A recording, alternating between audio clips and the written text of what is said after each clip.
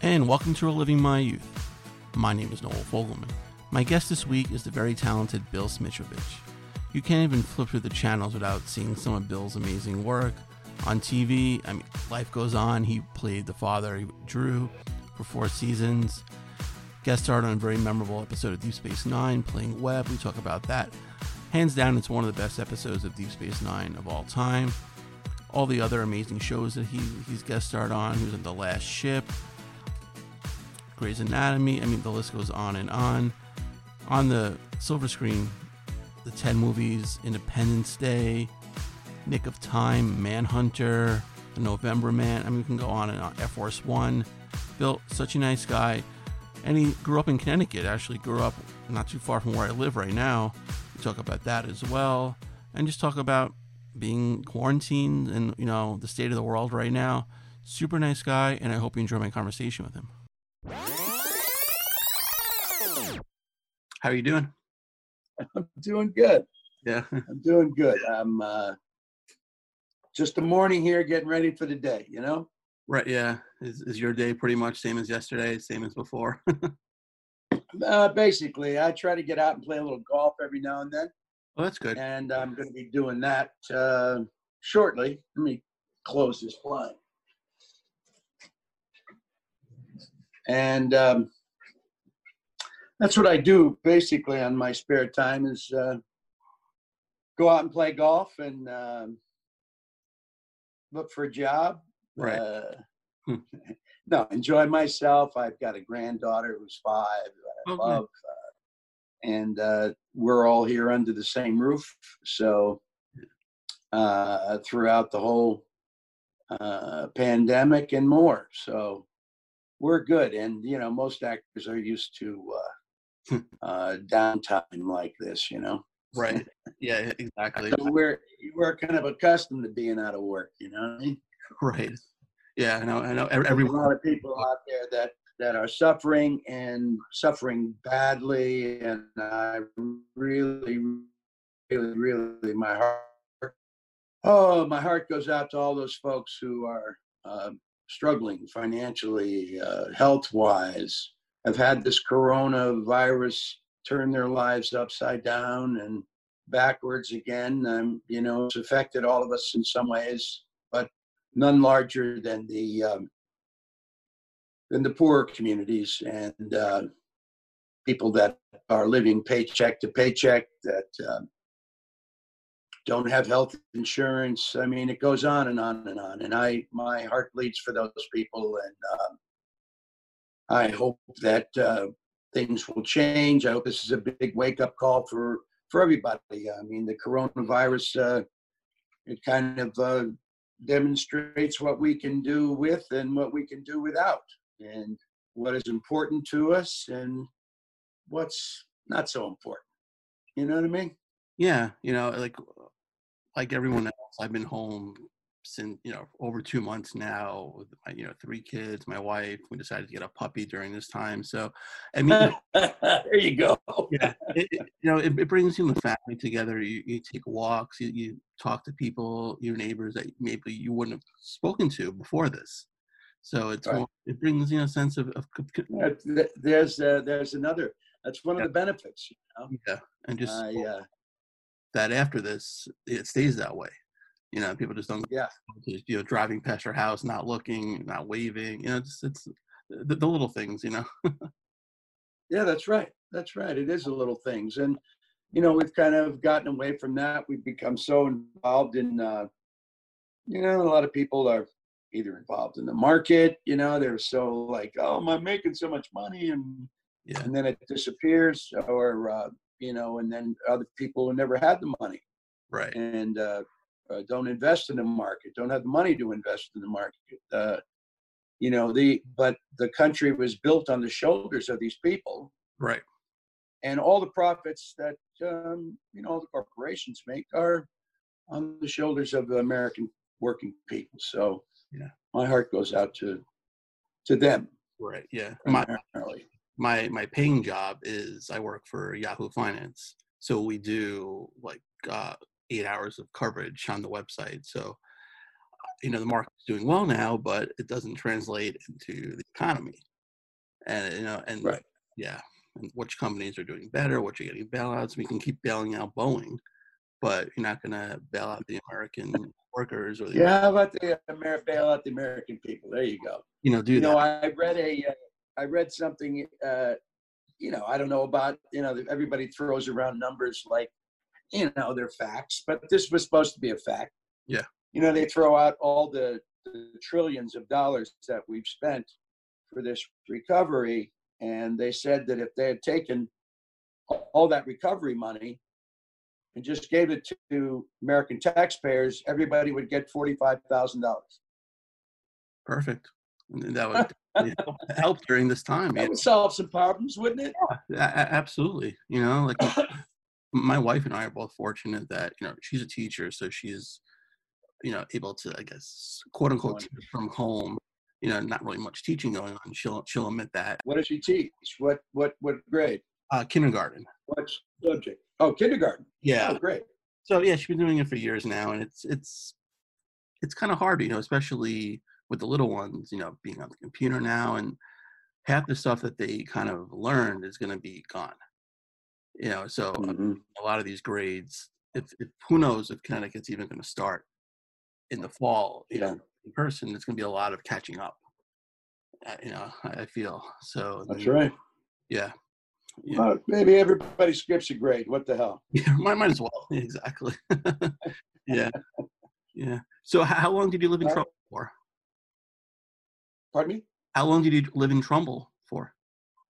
Oh, geez. I lived in almost every city in Fairfield County. I mean, in my time, Connecticut, I was born in Bridgeport and lived on Williams.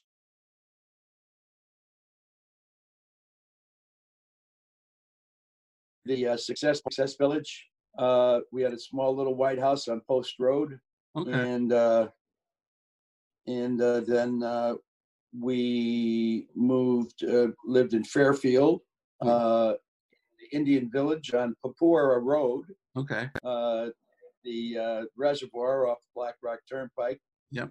And then we moved, and my dad had asthma and was looking for a better job and a more arid, less humid climate. So we moved, and we ended up in Albuquerque, New Mexico for about, I don't know, 3 years or so. Okay. And then we decided to move again. He decided to move again. We moved to El Cajon, California, which is, I lived there for about 5 or so years. Loved it there. That was, Southern California in the 50s. It was great. It was 1955 to 61. So it was fantastic. I had a great time there. And then we moved again, moved back to Connecticut. Right. Lived on William Street in Bridgeport with my grandmother and my aunt and the whole family and everything. And then my dad got another job. And then we moved to Stratford. And I went to Harding High School when I lived with my grandmother. And then I went to Stratford. We bought a house in Stratford. Went to Bunnell for 2 years. Went to Housatonic Community College. Right. Yeah. And then, my dad died when I was 17. I was in high school in Stratford. Right. And I decided I was a really good bowler and a very good pool player when I was younger. And I was, in California, I was part of the Southern California Junior All-Star team. Okay. And I was San Diego County Junior Match Game champion when I was 15, and I had a 190 average. So it was a big deal when I came out to Connecticut because 10-pin bowling had just started. So I looked like a phenom, right? So I spent a lot of time in bowling alleys and pool halls, and in Connecticut. Met some great people, and who also, we gambled, and people bet on me and blah blah blah. And so when my dad died, I decided to hit the road, and me and a pal of mine, we hustled our way across country, bowling and shooting pool. Took us about a month, and we had a good time in Oklahoma, but that was about the only good time we had. Right. And then came back to Connecticut and got a job at Burgundy Corporation in Norwalk. And then I quit that and went to college. And that's when I lived in Trumbull. Okay. Nice. Yeah. Yeah. I've been here for, I guess, 13 years now. So yeah, I've been in Connecticut for 20. I started working at ESPN. So I worked in Bristol and lived in Bristol for a couple of years. Oh yeah, sure. Yeah. And Bristol, the home of ESPN. Yeah, and the running and a bowling alley. Yeah. The running joke of that is the best view of Bristol is in your rearview mirror.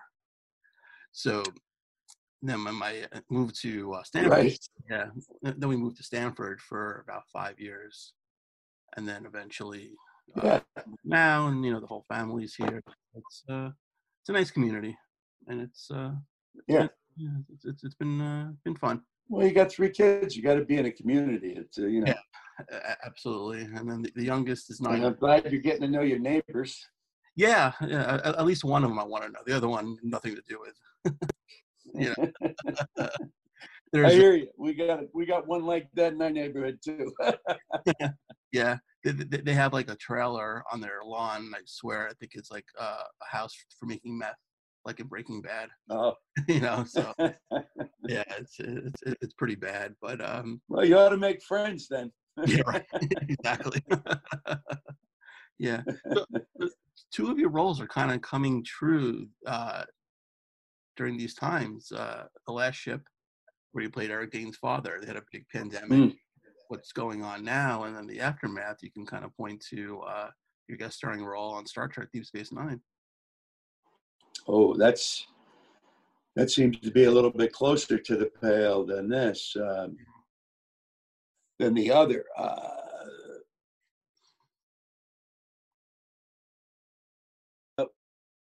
Yeah, I mean, that was both were fascinating prophetic looks into the future, and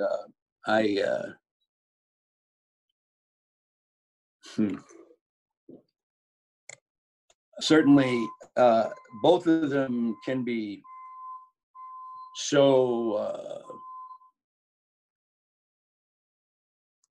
not only thought-provoking, but give you a heads up as to what is possible and what has been possible and what it could create if left unchecked. And now, considering the current administration is dismembering any kind of oversight to what they're doing, and then if you own all the chips and you're not sharing them with anybody, that's what can happen. And it's a horrible thing. It's a disgusting mess, the inequality in this country, and that's where it all arises from. All the fear that's put on us, all the hopes we have, all the hopes people have. I'm pretty lucky. I'm an artist. I took a gamble a long time ago, and in some ways it paid off. It's not easy, right? And it goes up and down, and especially when you have a family. I mean, it was very hard. It's very hard to make a commitment when you're young and you're an artist or whatever you're doing, because you don't know what the future holds. And especially, I tell all these, I tell my students and people that I talk to, but it's a selfish game, and not every career or job is as selfish as art form. It's unlike any other art form. And it requires not only your ability to access everything that's inside of you when it's available, but you have to have the ability to not let expectations run your life. But what's happening in the now, in the present, is more important. It's what we're learning now is what we'll take with us in the future whenever that opportunity comes to us. So, you know, we live on this, in this plane where we're kind of outside of it, looking at the human condition, you know, and I've been doing that for 40 years. And it's some of it's pretty upsetting. Yeah.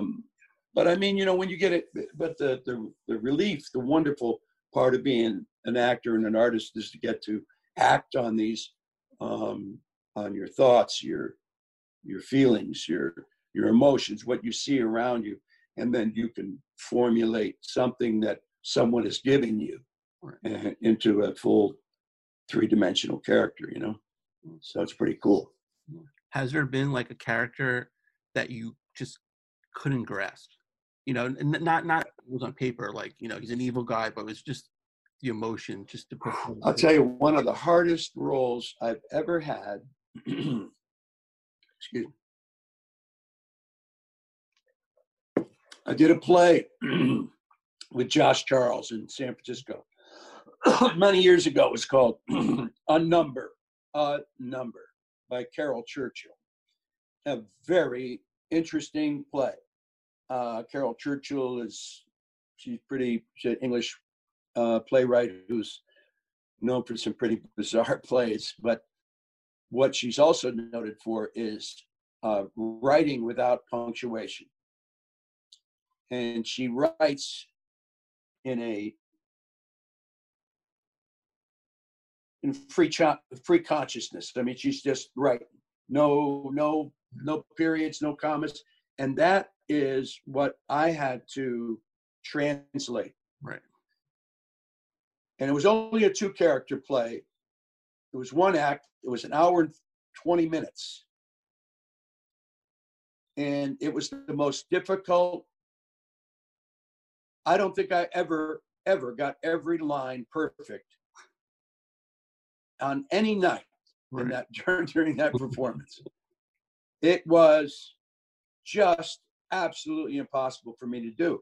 And I've done 3-act plays. I've done Skin of Our Teeth. I've done The Price. I've done, my God, so many plays where I'm on stage, Frankie and Johnny, constantly. And you don't leave, you know, American Buffalo, which we just did here like a few years ago, won the best production in LA. Thank you very much. Yeah. And Mamet came to see it twice. We like that. But that play, A Number, in San Francisco was so difficult. It was filled with emotion and a lot of intrigue and things of this nature. And it moved very quickly. And Josh had the difficult, but I would say more interesting role in that he played 3 different characters in an hour and 20 minutes, where he made quick changes in blackouts, where we worked it out. It was just incredible. And it was a rake stage. It was very difficult to rake stage. My legs hurt for weeks after that. But it was just, that was it, man. It haunts me, that play. And it's one in which I wouldn't mind having again if they could give me a teleprompter. Right. Yeah. Yeah. That doesn't work in the theater, though. No, definitely not. Yeah. What's your background? Are you a theater guy? Or are Are you a cinephile, Like audiophile, all the above. I would probably say video? no really disrespect to theater, but I haven't seen as many No. shows as I should. I think the last show I saw, ironically, was the SpongeBob musical with my kids. Great. Yeah, Yeah. It's no. Hey, it's expensive now to go to the theater in Broadway anyway. yeah, But there are plenty of pretty great local theaters around you, and I'd suggest that you support them and take your children to go see Fantastic sometime. right. Yeah, they. I think the school has taken my kids And once a year, and they yeah, yeah, the in Westport they have the Newman Theater. uh-huh. Yeah, and then in Yeah. Fairfield, the Oh, it opens up kids' lives. I mean, my granddaughter Iris, they went to go see her first play, and it was just for days. She's talking about it, doing it. But it's what show was it? yeah, it's my first love. I mean, I started the theater changed my life, and Arthur Miller changed my life. That was my first equity credit, so that was astounding. Yeah. It was a wonderful birth of Right. sort of a baptism of fire, I would say. Is that your first love over like TV and movies? Pardon me? Is that your first love over television and movies? Is the theater? Oh yeah, I love the theater. But nothing like making a good film Right.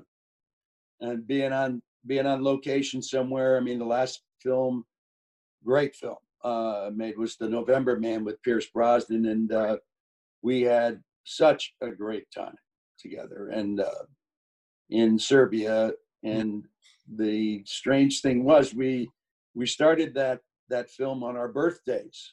Okay. We both have the same birthday. Okay. And which was odd, and it was fantastic, and we had a great time. I got to I bring my wife over at the end of the shoot and come to the wrap party, and then we stayed there for another 10 days and took a 1,000-kilometer trip through Croatia, which was just fantastic country, and had a great time. And it was a wonderful character. I got to play this kind of duplicitous bad guy. I don't want to, no spoiler alerts. But here, I'll show you. This is a painting that Pierce gave me. Oh, wow. After we had wrapped. He's a wonderful artist. And just, my golf trophy I'm very proud of. Yes. Nice. Well, anyway, so it was a lot of fun, and then starting with Michael Mann in film and television, that wasn't too bad either. So Crime Story was I've been pretty blessed. Yeah. Thank you. Yeah. Do you ever seen Miami Vice, the pilot? Years ago. That was my grandmother's favorite show. Was Miami Vice. Is that right? Yeah. Wow, I can't believe you just said that. My ears are like melting now. Yeah. My grandmother's favorite show. Yeah. I used to watch with her too. It was great. The music on that show was fantastic. And then it was fantastic. Yeah. With Crime Story though, it only lasted a couple of seasons, unfortunately. But do you think the way it was like kind of serialized kind of like hurt it? I think we should have stayed in Chicago. Right. Yeah. Both Dennis and I felt we should have stayed in Chicago. But the story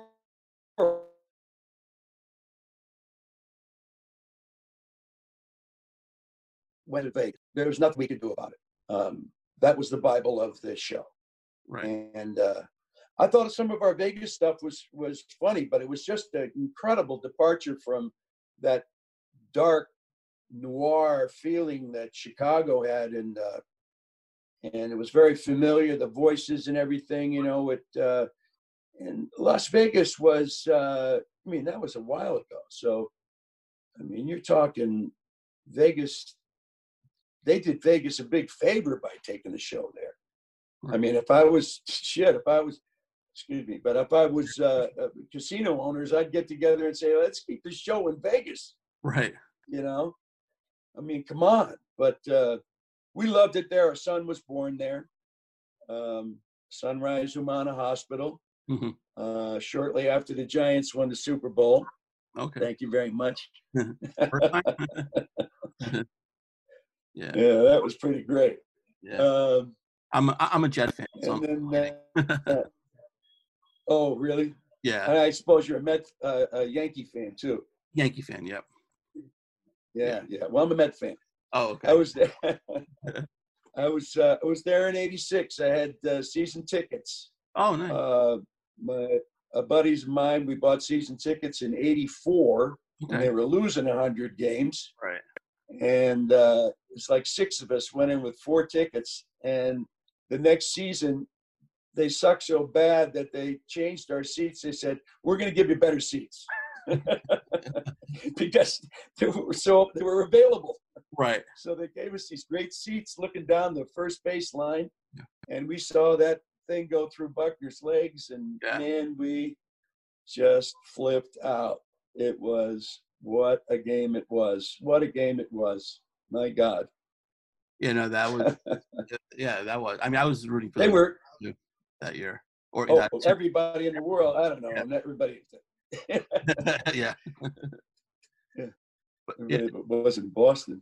Yeah, exactly. You know, it's funny because in New York and Boston, where like I am now, you were in Trumbull, and maybe even like up to New Haven. It's kind of where the New York fandom ends and the Boston fandom begins, because it's a lot of like, that's true. Yeah, so it's a lot of that's right. A lot of both fandoms over there. But yeah, it's rough. It is, especially when you have the Patriots winning all those years. Yeah, well, when I was younger, the Giants used to work out in Fairfield, and all the players used to go to Surfside. Okay. There's a club there, and they're hanging out all the time. It was great.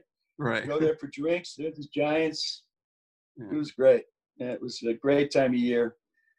Kind of time to be alive there. Right. A lot happening. A lot happening. Yeah. How often do you get back to Connecticut? Cool. Yeah. How Not often? enough. Not enough. Yeah. Not enough. My sister Vicky, she's lives in Stratford. Okay. And right near around Sikorsky. All right. Yeah. And she's been living there, for a very, very long time. Right. And I have a nephew there, Timmy Fennell, and my uncles. Some of my uncles and aunts lived there. Some of them passed. Missed them. And it's I got a lot of buddies. I've got buddies from high school, right, from both high schools, mm-hmm. and we've had 50-year reunions, and we've all gone on to interesting things in our life. I mean, who would think that I was going to be playing football with a guy who speaks fluent Mandarin now and has a doctorate in Chinese studies? I mean, who would think that? Yeah, right. Yeah. Yeah. And it's guys that died in Vietnam, and a lot of ups and downs. Yeah. At University of Bridgeport, took me. I had to work my way through college, so it's one year I had to take off. It took me 6 years. Okay. But got it done. I got lucky one year. Yeah, exactly. Yeah. I got lucky one year. I worked at Diamond Shamrock Chemical Company. Okay. They made plastic film. They were in Lordship. And I worked there for 6 months, and it was exactly the cutoff for unemployment. Oh. So I managed to get unemployment and go to school full time. Perfect. Don't tell anybody. I won't, I promise. Yeah. One of the best years of my life. Yeah. That's great. Yeah. So how did the journey into theater begin? Oh, goodness. University of Bridgeport. Um, I I was kind of horsing around in theater. Somebody asked me to do a little play, and well, yeah, I kind of liked it. It was The Investigation by Peter Weiss, and I played this Nazi German officer, and I had a kind of a speech I got up and did, and I kind of got into it because it was, I said, well, what did this guy think? This German officer, how would he respond to this? And it started me thinking about all kinds of things. So I did it. It was fun, and then we did it. Somebody else needed to be in another one, so I did it. And then somebody said, "Oh, you ought to go down and read for Lenny." And I thought they meant Lenny Bruce because I was Right. a big Carlin, Lenny Bruce, you name it, Red Fox, Rusty Warren. So I go down there and they hand me Of Mice and Men. And I'd never read, wasn't a big reader, and I'd never read any Steinbeck before, let alone Of Mice and Men. So are you familiar with the play, the story? The story, yes. I never read it though. Okay, so you're familiar with the story. Yeah. So George and Lenny are itinerant farmers, and they're trying to make a living during the Depression. And Lenny's challenged, mentally disabled. And so I read this story, this beautiful story about these two men. And it's the first time I'd wept at a piece of literature in my life. I couldn't believe it. It moved me to tears. And I went, wow, what is this guy thinking? And let me preface this with, I was a minor in special education at the time. So this character kind of blew up in my head. And it was there that I had this epiphany, no doubt, playing this character. And I went into audition for it, and I was very much into the role. And I'm reading with the woman who played Curly's wife, who I break her neck at one point, but I'm stroking her hair, and I'm doing the scene, and they started laughing. And I got very, very upset. I got emotional, and I said, "What are you laughing at? This is a beautiful human being here. You have no reason to laugh at this. You shouldn't be directing this play." I got very irate. Yeah. And they said, no, we're not laughing at you. We're laughing because we just found our Lenny. Wow. And I was blown away. Right. But we had a guest director at the time from the Sterling Barn Theater in Stamford. His name was Al Pia. He's a wonderful guy, since passed, taught at Stanford High School, started many career there. And he was marvelous. And he taught me a lot about theater and stage movement and character work and how to break down a script. And they gave me the Best Actor award that year. And we had a lot of press, and we went on to do the play at Al's Theater in Stamford. And I met Morris Karnofsky, who was a great member of the group theater back in the WPA years with Harold Klorman and Clifford Odets and John Garfield and a lot of people like that. So he taught me some things, and I was in one of his plays at the Sterling Barn Theater. And then a buddy of mine tells me about he had gone to Smith College in Northampton, Massachusetts for graduate school. Come in. And I said, well, I don't have the grades for Smith, this college like Smith. He said, no, you just come down and you audition, and you see me, you can get in. So I went and auditioned, and they gave me a scholarship for 2 years and a stipend of. Are you talking to yourself? I'm talking to somebody on mine. You want to say hello? Hello. No. You want me to turn the camera around? No. Okay, here it comes. Here it comes. Oh, okay. All right. So I went to Smith, and it was that was in '74, and Morris was a great help. And then I met, I spent 2 great years at Smith and got my master's and started a theater company with some friends of mine there who were also graduate students. And we did some theater in Northampton for a while, and I had glorious years there, spent 5 years there, 3 years after I was done. Just loved it there. And, but we took a play of ours into New York. And I said, hey, if I'm going to give it a shot, I'm going to do it now. And if it doesn't happen, if nothing happens in 10 years, I go back to Northampton and go back to bartending or something. I didn't know what I was going to do. So we did, and did the play. It was called The Elephant Man. It wasn't Elephant Man, the one that you're aware of, but before that, before the guy had even written it, we were writing The Elephant Man. So we did it in Worcester Group on Worcester Street.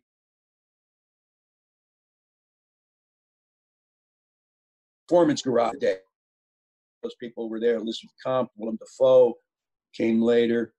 But so I stayed in town, and then 2 years later right away I started taking classes with Jack Garfein at the Harold Clurman Actors and Theaters Lab, and met Jack Garfein and studied with him, and he introduced me to Arthur Miller and gave me and Dana Delaney, who was in my class, both an opportunity to audition for this new play that was being directed by Dan Sullivan, who I've been directed by now for that first of 3 times.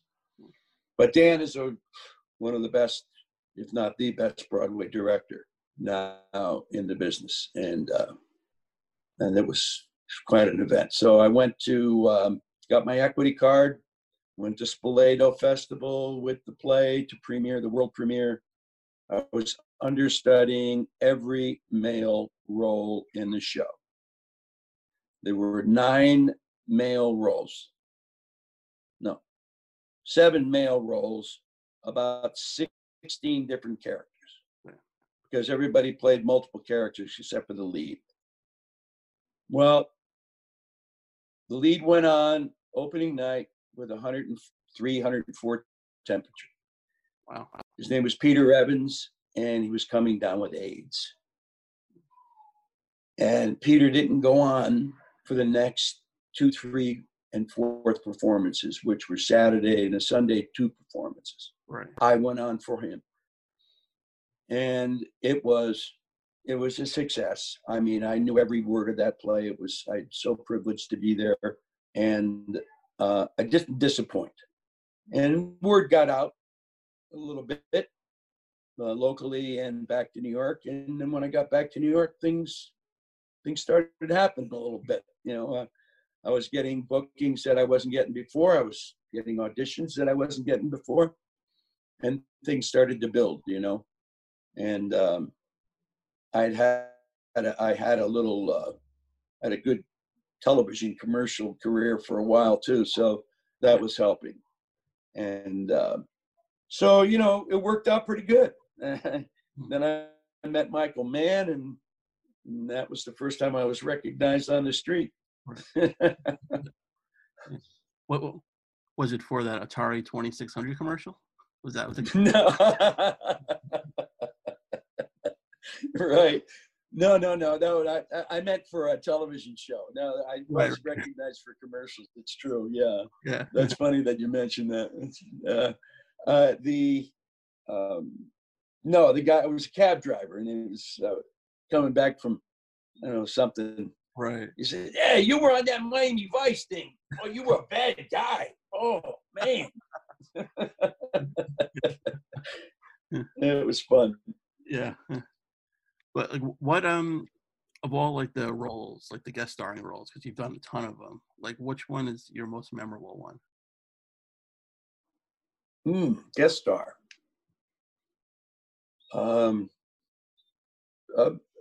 I'd say Deep Space Nine. Okay. I mean, that character. I mean, when I did Ted 1 and 2 with Seth, Right. first thing he said to me, he says, "You're Webb. Yeah. You're Webb." He was he was really taken with that. It's one of the top 10 DS9 episodes. Oh, without question. So, yeah, thank you. Yeah. Yeah. It's Yeah, I've got these cards too. They made up. Where are they? They made up these cards. Let's see if I can. Oh, okay, nice. You see? Yeah. Those are great. Yeah. Michael Webb. Yeah. So hopefully I'm going to get to Connecticut. I was supposed to come to Connecticut in July to do some kind of autograph show. Oh, okay. But yeah. I don't know if they probably have canceled that. I know they've canceled it. Yeah. But I'll get out there, and when I get out there, we'll have a cup of coffee together.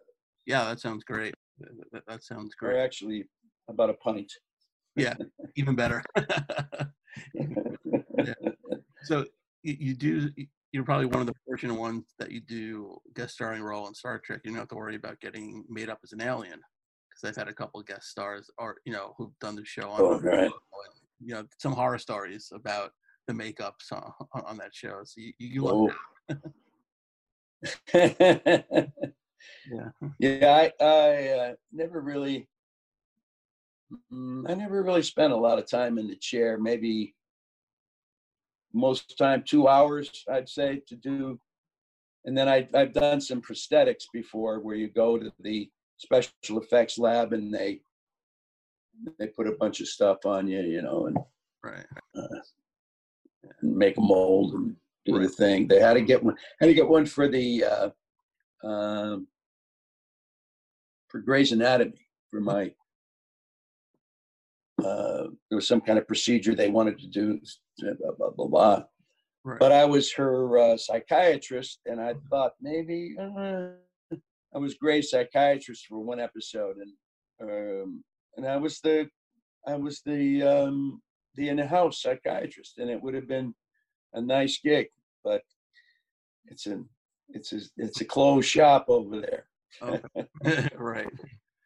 Yeah, and you mentioned Ted. It's a laugh out loud movie. When you read the script for your part, where you're interviewing Ted, what was going through your mind? Because some of the lines he had on there were classic about your wife. Yeah, well, here's how that worked. I knew, I knew that he could say anything he wanted to say. Right. Of course. And I had to do what I had to do. Yeah. So when I auditioned for the role, I knew that the less I did, the better it would be. Yeah. So I tried to do absolutely nothing. Mm-hmm. And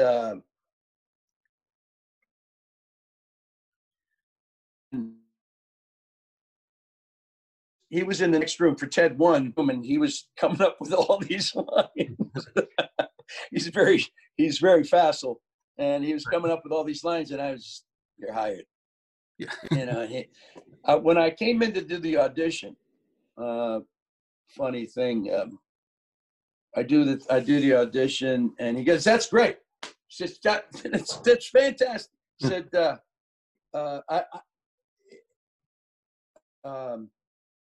was great. No, I don't need to tell you anything." Right. So I walk out, and the casting director comes after me. He goes, Bill, Seth wants to talk to you." I said, "Okay." All right. So I go back in. He goes, "Listen, I just want to tell you, if I had a contract here right now, I'd give it to you." So I kind of knew that was my role. Yeah. And so it was fun. It was a lot of fun. We had a lot of fun, and didn't have to do much, It was right. I was astounded at the response, and so was Seth at the response to that scene. Oh, he said to me, at 2, he said, I can't keep you out of this movie. I said, great. Do you want to? Yeah, right, exactly.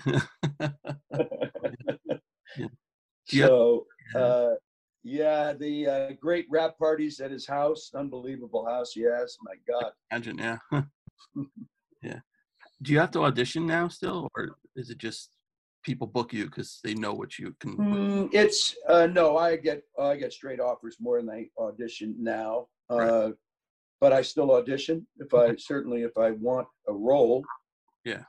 There are a lot of wonderful actors out there, and there are a lot of stars who aren't getting the roles they used to get, and now they want mine.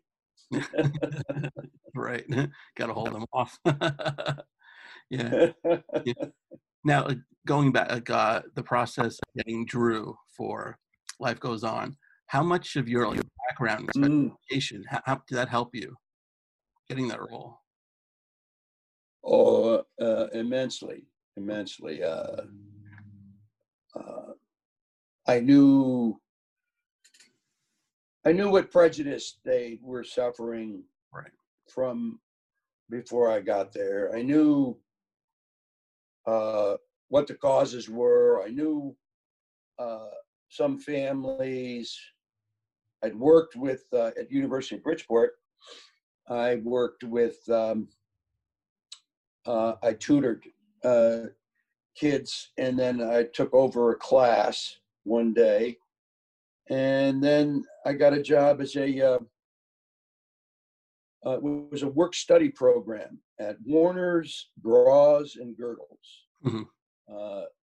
Back in the day, they had a company there near Bridgeport, down near there, some Railroad Avenue or something, Okay. and they had a heat sealing packaging department, and they let it was great of them. They let a lot of physically and mentally challenged kids, adults. They had a workforce of about 15, 20 people. There were two counselors there.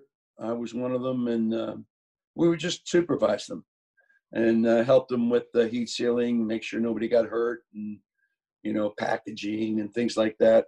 Had a good time. It was when actually there was a twin. There were twins there that we called Heckle and Jekyll. Mm-hmm. They were they were always getting into trouble. They were funny, but so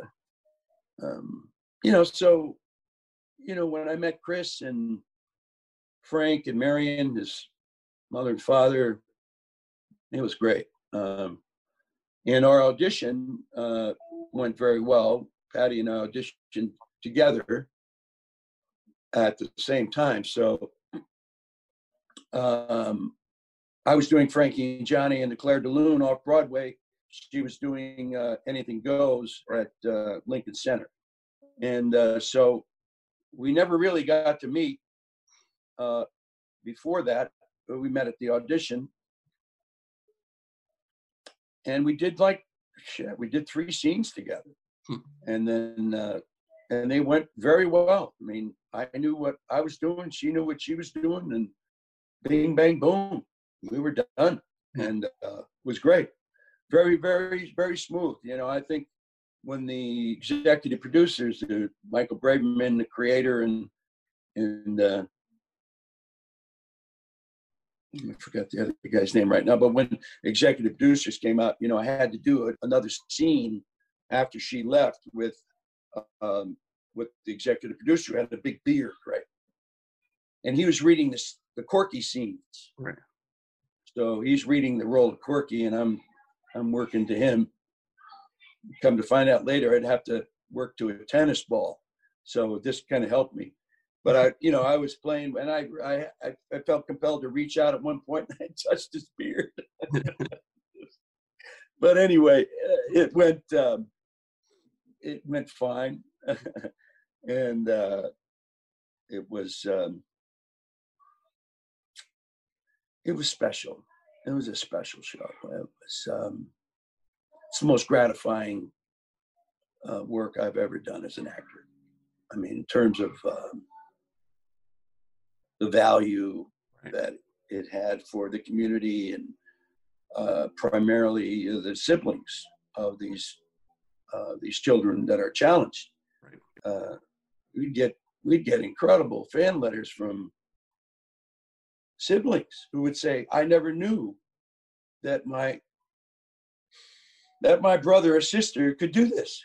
Right. You know, it was like, hey, they're part of our society. Here they are, and it meant a lot. It was truly something that I'll always be proud of, and I love those people. They're great. I mean, unconditional love. I mean, you go to any Special Olympics event, man. Right. If you don't walk out of there smiling and feeling like you're the luckiest person on earth, man, forget about it. It's great. I was on the International Special Olympics Committee when the International Special Olympics was held in Connecticut back, I forget when it was, but I was met with Tim Shriver, but it was terrible. I was working on a movie called The Nick of Time. Okay, yeah. With John Badham. Yeah. And John wanted to do the film in Hitchcock style, real time, which was start at page 1 and work all the way through the script, page to page, which is unheard of. But it was an homage to him in some ways, but which meant I couldn't go to the games, which really broke my heart. But hopefully next International Olympics somewhere I'll get to somewhere, hopefully. But I love going, and I support them and play the golf tournaments and whatever I can do. Yeah, the show was so groundbreaking, and still is today. It just more people should watch it. I'm not even sure if it's on any streaming sites or not of DVDs, but no. We only made 88 episodes. If we'd made one more year, it would have gone into syndication. Yeah, that's a shame. I'm surprised that Warner Brothers doesn't see the value of that and release it. But maybe there needs to be a campaign. Yeah, absolutely. Especially now with all the streaming sites, there's definitely room for that fantastic show. Really. Yeah, I think I think it'd be great. People ask me about Crime Stories. Yeah, that one. Yeah, that's on DVD. I think. But yeah. Oh yeah. Okay. Yeah, because Life Goes On. That was. I didn't know that. Yeah, I think that's up against 60 Minutes, right? At one time, and which always got the big 4 years. Yeah, that's right. That's 4 straight years. We were the only show to come in second place to 60 Minutes for 4 years in a row. Wow. Yeah, and obviously that was before DVRs, where you can record the show and watch it later. Right. Right. Big difference. Yeah, big difference. Yeah. Yeah, remember those years. Exactly. A lot of shows I watch where people would just call always the same time every night, and it's very frustrating because you're trying to watch a show, you couldn't pause it or anything like that. You gotta just watch it. Right. Yeah. Crazy. Yeah, absolutely. But you obviously played a lot of military men throughout your career. One of them, brief role in Independence Day, and I'm sure you saw. I don't even want to bring this up, but I'm going to bring it up anyway. The despicable tweet that Trump had where he put his face on Bill Pullman to do the speech of. Really? Yeah. Really? Yeah. Oh my God. A few days ago. Yeah. And I did not know that. Yeah. And then in the crowd, he had his family and supporters over the people's faces there. It was awful. Bill Pullman responded to it, and it was just unfortunate. But I've I know you were part of that movie, albeit a small part, but that's got to be offensive to you, I'd imagine. Oh, it's offensive to me for many reasons, but paramount above them is what we have for leadership these these days, and it's not leadership. It's we're getting raped, and before, during, hopefully not after. Yeah. Let's. I'll tell you this. Well, I'm working on a show with some friends right now. It's called WIN, the WIN Network. Okay. It's called the Right In Network, the Right In Network. And we are going to be pitching our idea very shortly to create a show to across medias, every media, the cell phones, whatever it may be. But to bring the country together in a unified way to talk about what people want, what they need, why they want that, and why they think they need that. And apart from that will be the first go round season will be Americans getting to know one another and talking about things that matter to them.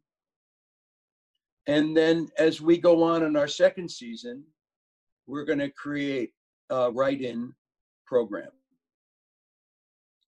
And all Americans will be able to contribute ideas, facts, myths, and possibly a new candidate for president of the United States in the next election. Yeah. Are you kind of surprised that, like, after the last election, that we did both parties, because didn't kind of like Both parties are to blame for all our problems. both are, but they wouldn't kind of think this was rock bottom and kind of come up with a plan. So now in November we have two old white guys again. Right. I mean, right. Kind of. Well, I know it's yeah. Well, I don't want to make this a political show, but No, New York Times. I know. But there are a lot of people that like Trump, and I can't figure it out. I kind of get it, but I think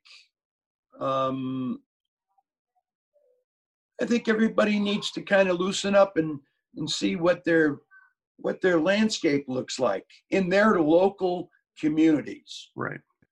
We need to go back to local.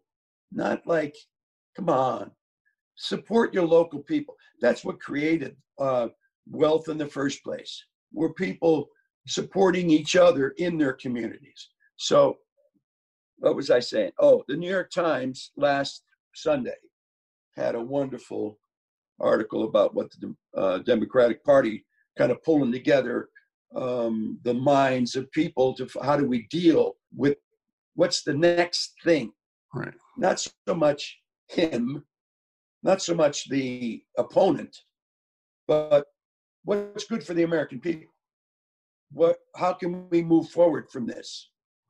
And hopefully that will be something that will be positive that comes out of this. We'll see. Yeah. Well, let's hope. Have you come across working on any production of movie, theater, TV, like an actor who is a Trump supporter? Have you acted differently towards them, or you just sure? Yeah.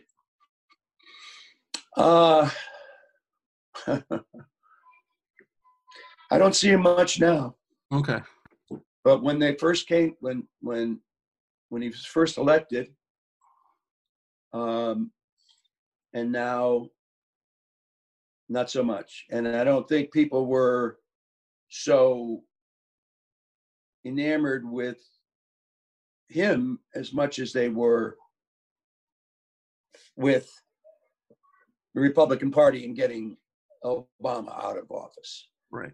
And now that he was out of office, they saw what Trump had wrought, and hopefully they'll come to their senses. But yeah, there are plenty of big players in Hollywood who supported Trump. Hollywood's not the big liberal nest that people think it is.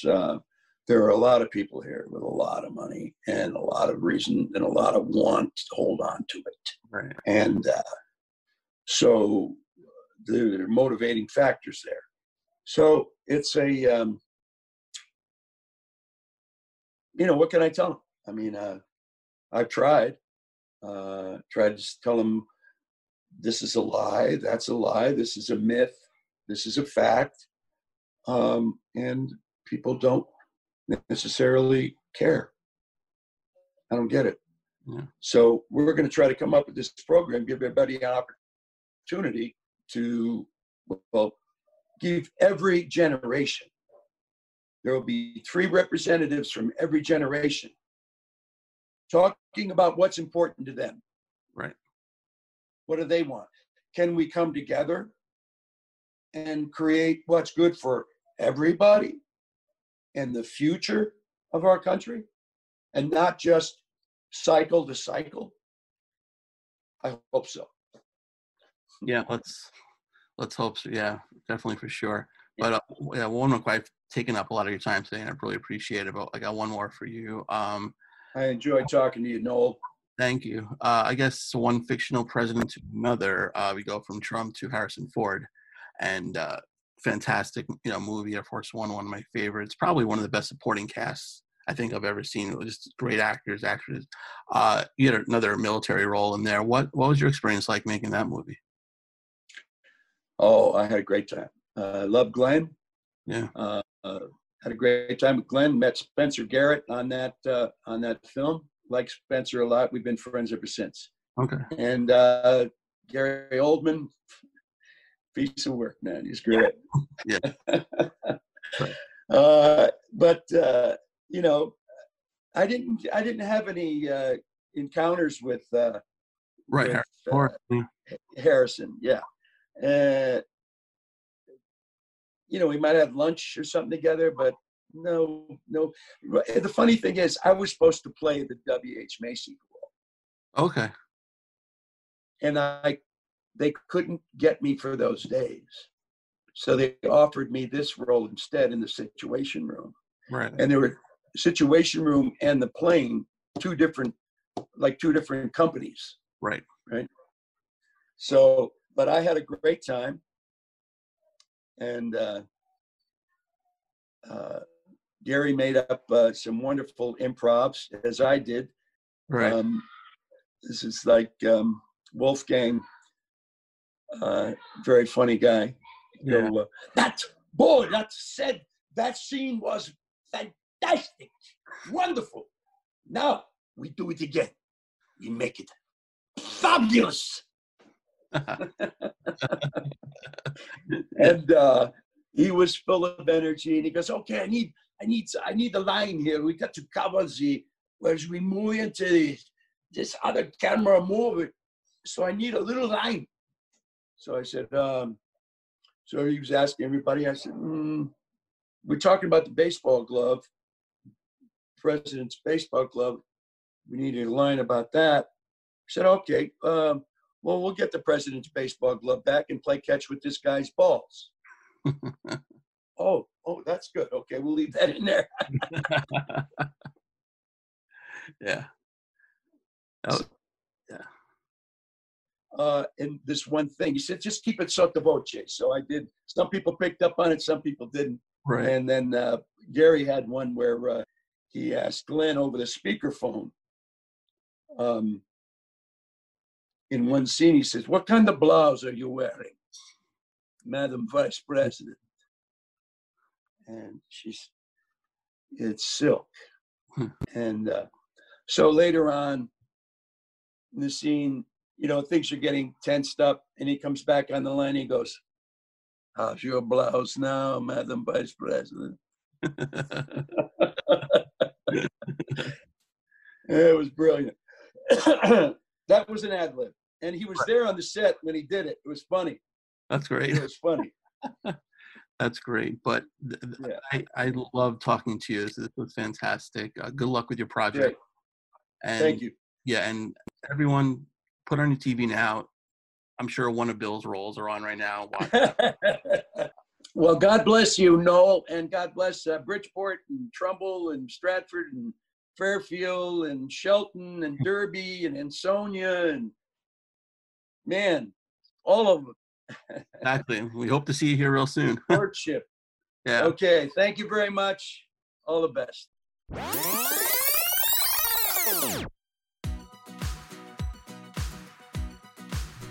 And a special thanks to Bill for joining me today. Check out his website, billsmitrovich.com, or he's also on Facebook.